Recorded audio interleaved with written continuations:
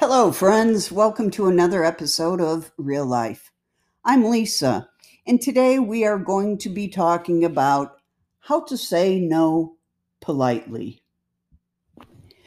Please note that this podcast is not intended to replace therapy, counseling, or seeing a psychiatrist. All information is researched and opinions are my own. I am a mental health registered nurse and professional content developer. So, we're going to start this podcast off with a scenario that many of us have uh, fallen into or can relate to. But let me preface it with most of us do not have an infinite amount of time or money left that we can just give it to anyone who's asking us for that. But we tend to give in and give it to people who basically are saying to us, "Hey, loser." Oh, geez. Hi. We're all going out for drinks after work, and you're coming put on your Sunday best. Uh, um, I can't. Why? What are you doing? My mom is in town. Well, bring her. I can't. Why not? Uh, she's sick. Uh, you're in luck. I'm a nurse. In addition, she broke her hip. Today's your lucky day. I have a wheelchair in the car. Um, we're poor. I'll buy. Of course you will. I'll see you at 7. We'll be there. What is with that? Is all I have to say. Well, we have all found ourselves in a similar situation. And usually, after we do what we said yes to, that we couldn't say no to, we feel angry at ourselves, anxious, resentful, that kind of stuff. Those kind of feelings. So, how to say no politely, as we know, is a prized skill. As technology grants 24-hour access to our lives and the ability to be quickly available is an accepted norm, the art of saying no can be a superpower. As Warren Buffett said, the difference between successful people and very successful people is that very successful people say no to almost everything. I'm not saying to say no to everything, but you get what I'm communicating here. Many of us feel overwhelmed, like a hamster in the wheel. We do our best to keep up. We shoehorn as much stuff as we can into our days. We go for quantity, not quality. As social beings, we fear upsetting others. We're scared of missing out. We like to be part of the crowd. We struggle with decision making. It's easier to say yes. And there's the irony. We all know what we'd like to say no to, but we can't go through with it. Time is our most precious and finite resource. It does not regenerate and it cannot be retrieved or reversed. Like water pouring down the sink as we clean our teeth, we have the power to control the way we use our time. But few of us exercise this right thoroughly. Why no is essential for our happiness? Let's start talking about that. When you say no without fear or guilt, you are free. Saying yes feels good in the moment. It avoids social tension. On the surface, it appears to save time as it's a quick solution. We don't have to wrestle internally with an unpleasant decision. and how to enact it. But you then have to follow through on your promise. A philosopher by the name of John Stuart Mill spoke of the value of individuality and how we should decide for ourselves where we find value in our lives and live accordingly. As we grow older and learn more about ourselves, we can continue to shape our decisions. Saying yes is a time commitment. It takes you away from the things you want to do, the pleasures that give your life meaning. It's why lifelong people pleasers feel unfulfilled. Accepting every request is just impractical. You fill your calendar with unimportant tasks that add no value to your life. Some of them might even be urgent, although not important, which adds to the feeling of overwhelm. Your impact and productivity will be low. Even if you don't openly admit it, you're likely to feel angry, resentful, and anxious. To give you an example, uh, in October, my husband and I committed to going on vacation with some friends. It was a quick decision, and we said, yes, sounds fun. And then came the anger, resentment, and anxiousness on my part. Although my husband is very practical, he said, then why did you say yes if you didn't want to go? Plus, in addition, I'm a dog lover, specifically of the pug breed. And the National Pug Show of America was an hour away.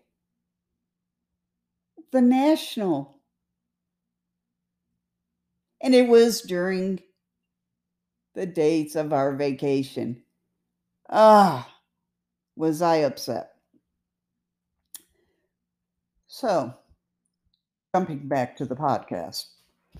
Overcommitment also risks damage to your reputation. If you let people down or become known as someone with hollow promises, people will stop trusting you. So, why do we find it so hard to say no? Because we want to be nice and we want people to like us. No is counterintuitive to this notion. When we say no, we fear the repercussions. Humans crave social and emotional stimuli.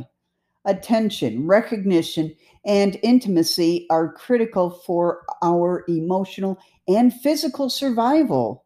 Psychoanalyst Renee Spitz, in his pioneering work on abandoned infants and consequently child development, found a clear link between emotional deprivation and an increased death rate. Suddenly, no on an elemental level becomes part of the human fight for survival. No can be perceived as a rejection. Most of the time, it is perceived as a rejection, the very thing that humans are programmed to avoid.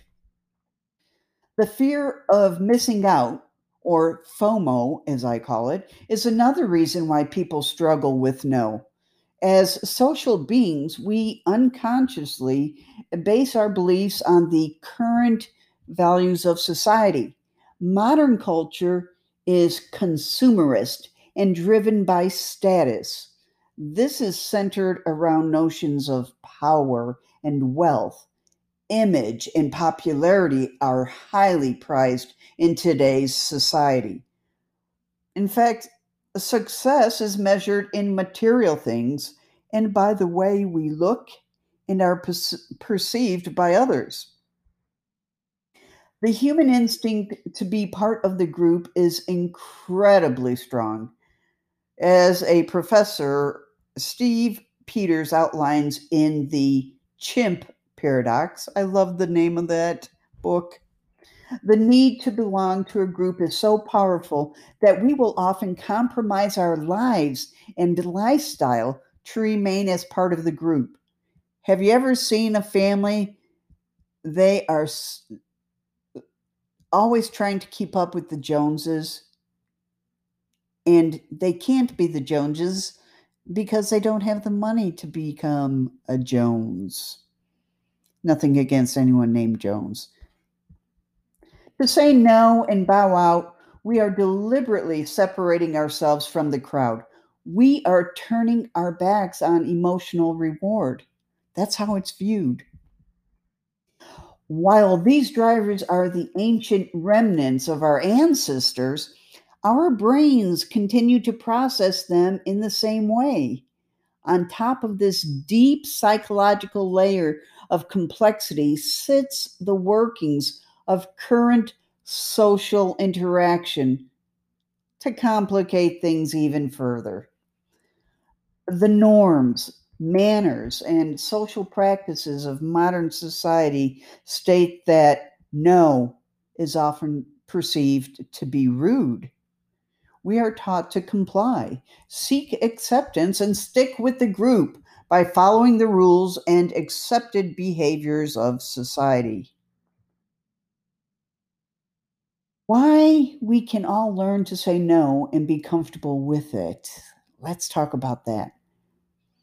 There was a psychiatrist named Eric Berne, and he said that human behavior has three ego states: parent, adult, and child. The parent ego state uh, is your behaviors, thoughts, and feelings, which we copy from our parents and figures of authority. Then we have the adult ego state, which are behaviors, thoughts, and feelings, which deal with the here and now, direct responses to our current situation. And then there's the child ego state that has behaviors, thoughts, and feelings, which we replay from childhood. These three states sum in the entire personality of a person. We continuously move between the different ego states. The nature of the social interaction is explained by the ego state occupied by the various parties. So I can be in my adult state, you can be in a parent state, someone else can be in a child ego state. And boy, let me tell you, that can be a fun situation. So, our adult ego state is necessary for survival. It processes data and computes possibilities which are essential for dealing with the outside world. Thus, in dealing practically and non emotionally with matters in the here and now, we are perfectly able to say no when we occupy the adult ego state. Those who struggle saying no will find themselves occupying a different ego state. For example, people pleasers spend too much time in the child ego state, replicating past behavior, trying to please their critical parents. Then there's rescuers, those who believe they have to help everyone, find themselves stuck in the role of a smothering, overprotective parent ego state. So, despite our past and any external influences, we are all capable of making decisions for ourselves and that everyone is redeemable. In understanding the reasons for our behavior, thoughts, and feelings, we can change. So, for those who have spent their lives as people pleasers or overprotective rescuers, unable to say no, it is possible to use the what we call neuroplasticity of our brains to redesign and reshape the way we think and behave. Modern humans are more developed than many of our ancestors. Uh, so, although we want to for people to like us, be popular, and gain the approval of others, humans are sophisticated now enough to recognize that we shouldn't be worried about what others think all the time. It is a constant, it's just a constant pull back and forth between these different thought processes that make saying no so difficult. The duality of battling our pre evolutionary drivers while recognizing that we are responsible for our own happiness is grueling. Recognizing this is part of the solution, as is understanding on a profound level what saying no can do for your life, this is where the words of a Greek philosopher can help us out. Wealth consists not in having great possessions, but in having very few wants. Don't waste time saying yes to everything because you're afraid of missing something. Instead, turn your attention to what you already have and find meaning in the simple things. Say yes to what you already have. So, how do you say no without being rude or feeling guilty? You have to ensure that you are saying no from your adult ego state. Say no in the here and now as an equal to the person you are saying no to. Do not allow yourself to slip into the child who seeks to the gain approval of the controlling parent or the superhero of the smothering nurturing parent. It is not your job to save the world. So the, going back to neuroplasticity, which is really cool, the creation of new neural pathways occurs with the repetition of thoughts, emotions, and behaviors over time. So, small changes, which are frequently repeated, lead to changes in our brains. We become what we think and do. It's not going to happen overnight. But if you want to change, you need to embed new behaviors and thought processes into your life. But precisely what kind of preferred behaviors can you repeat over a prolonged period to enable you to change? Try these 5 strategies for starters. Plan ahead. When you first start out, it's going to be difficult. You might find it easier to say no via text or email as you're getting to grips with this new behavior. This is okay and a step in the right direction. It's perfectly acceptable when approached to say that you need to check your diary, then afterwards politely decline. So here it is. Someone says to me, "Would you like to come to the party?" And I'll say, "That's very kind of you. Thank you for the offer. I'll check my diary and let you know." Here's my follow up. "Hey, Sarah, thanks for the invite to the party. I've checked my diary, and unfortunately, I can't make it. I have another commitment. Have a fantastic time." If Sarah asks me, "What's the commitment?" say, "I just have another commitment. I'm just not able to make it." Keep it simple. The temptation when saying no is to offer a justification for your reasoning. We think it's polite and emotionally soothing and that it takes the sting out of the rejection. But offering a reason for your no changes the dynamic fundamentally. No with a reason is interpreted by the receiver as "I can't now, even though I want to, because of something that's out of my control. Please help me find a way." So that's what's happening. You're giving them a dilemma to help you solve when you're doing this. This is why no with a reason is challenge. For example, Sally says to me, "Shall we go for coffee on Friday?" I say, "Sorry, I can't. I've got to mow the lawn." I may or may not have to, but nonetheless, that was what my excuse was. So Sally says, "Oh, okay, let's do it on Saturday instead." Or Sally, being a kind person, she may say, "I'll come over and help you. I'll do the weed pulling or um, uh, help you trim all the weeds." So a determined person will push the matter until they get what they want. The simple way to deal with this is not to allow the other person any room for a comeback or a solution to your problem. So, Sally, let's do this again. Shall we go for coffee on Friday? I say, sorry, I can't. Sally, oh, okay. Or Sally may say, well, why not? And you say, I just can't. Well, what's going on? Maybe I can help. Uh, I just can't make it.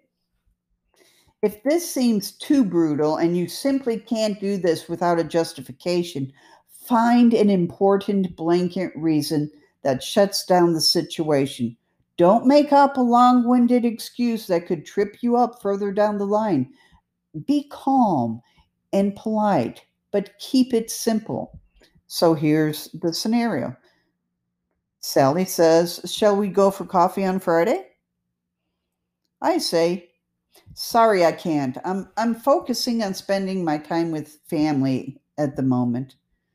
Sally says, oh, okay. Let me know when you'd like to catch up. Thank you. Or Sally might even say, hey, bring the kids along or bring John along.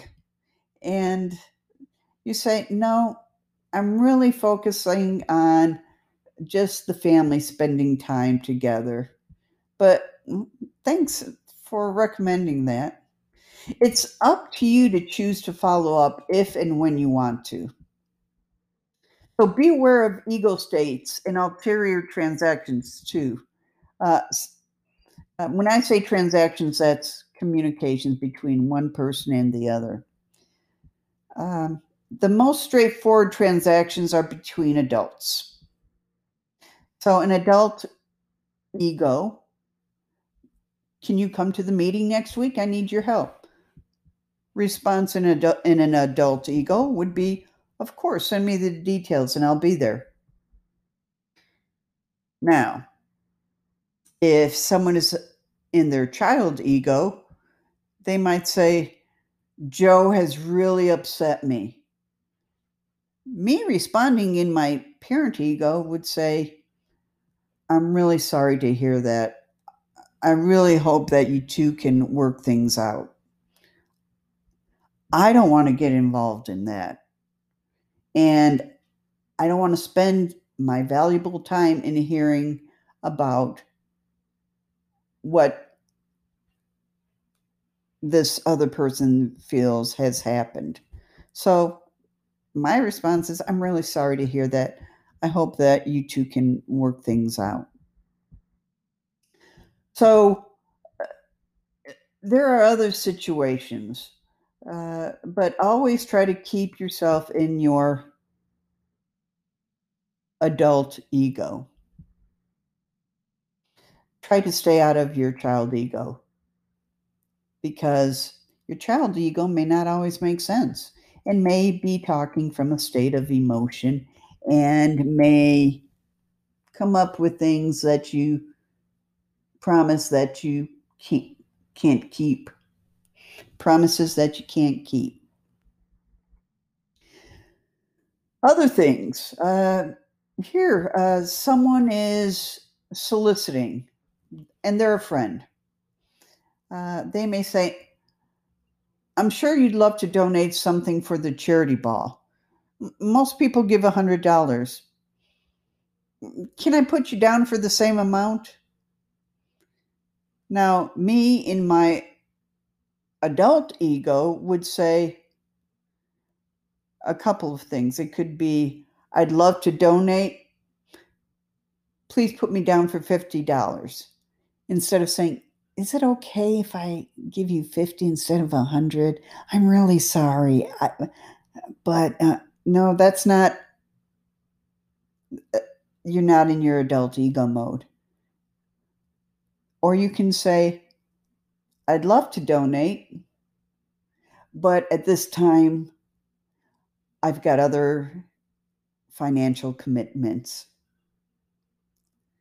So when someone approaches you in that way, those can be your responses.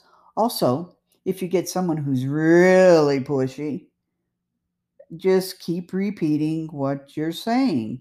And eventually, they'll get tired of it and say, "Oh, okay." I guarantee. So, you can always propose an alternative if you would like to. If you would like to. So, if you find yourself in a situation where you really can't say yes, even though you'd like to say no with an alternative, you might choose to use this with people you are closest to. So, you're at work and a colleague says, "Can you help me with this report? I am behind." I would say, "I'm sorry. I've got lots to do myself, but I can answer your phone and take messages while you focus on it." Or you can just say, "I am so sorry. I've got lots to do here myself. I wish I could help out, but at this time I'm unable to." Remember, keep the alternatives manageable, otherwise, there ceases to be a point. So, use an alternative that says, "Apologies, I've got lots to do myself, but I can answer your phone and take messages while you focus on it." Or, "I am so sorry, apologies, I've got lots to do myself. I'm unable to help you at this time." So, ask yourself the now question. The undercover economist Tim Harford poses an excellent question. If I had to do this today, would I agree to it? If the answer is no, then that is your decision. The day will always come when the yes that you promised comes to the top of your to do list. If you don't want it on there, don't accept in the first place. And no doesn't have to be a rejection. Despite what your limbic brain might believe, no doesn't have to equate to rejection.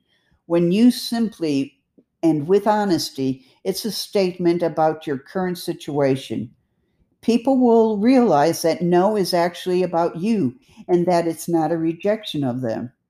If you are someone that rarely says no, people might be surprised to hear the word pass your lips at first. Do not be deterred. As you use it more frequently, they will grow accustomed to the fact that you exercise your right to choose. After all, saying no saves time for you to say yes when you want to. This is real life. This is Lisa. Stay well.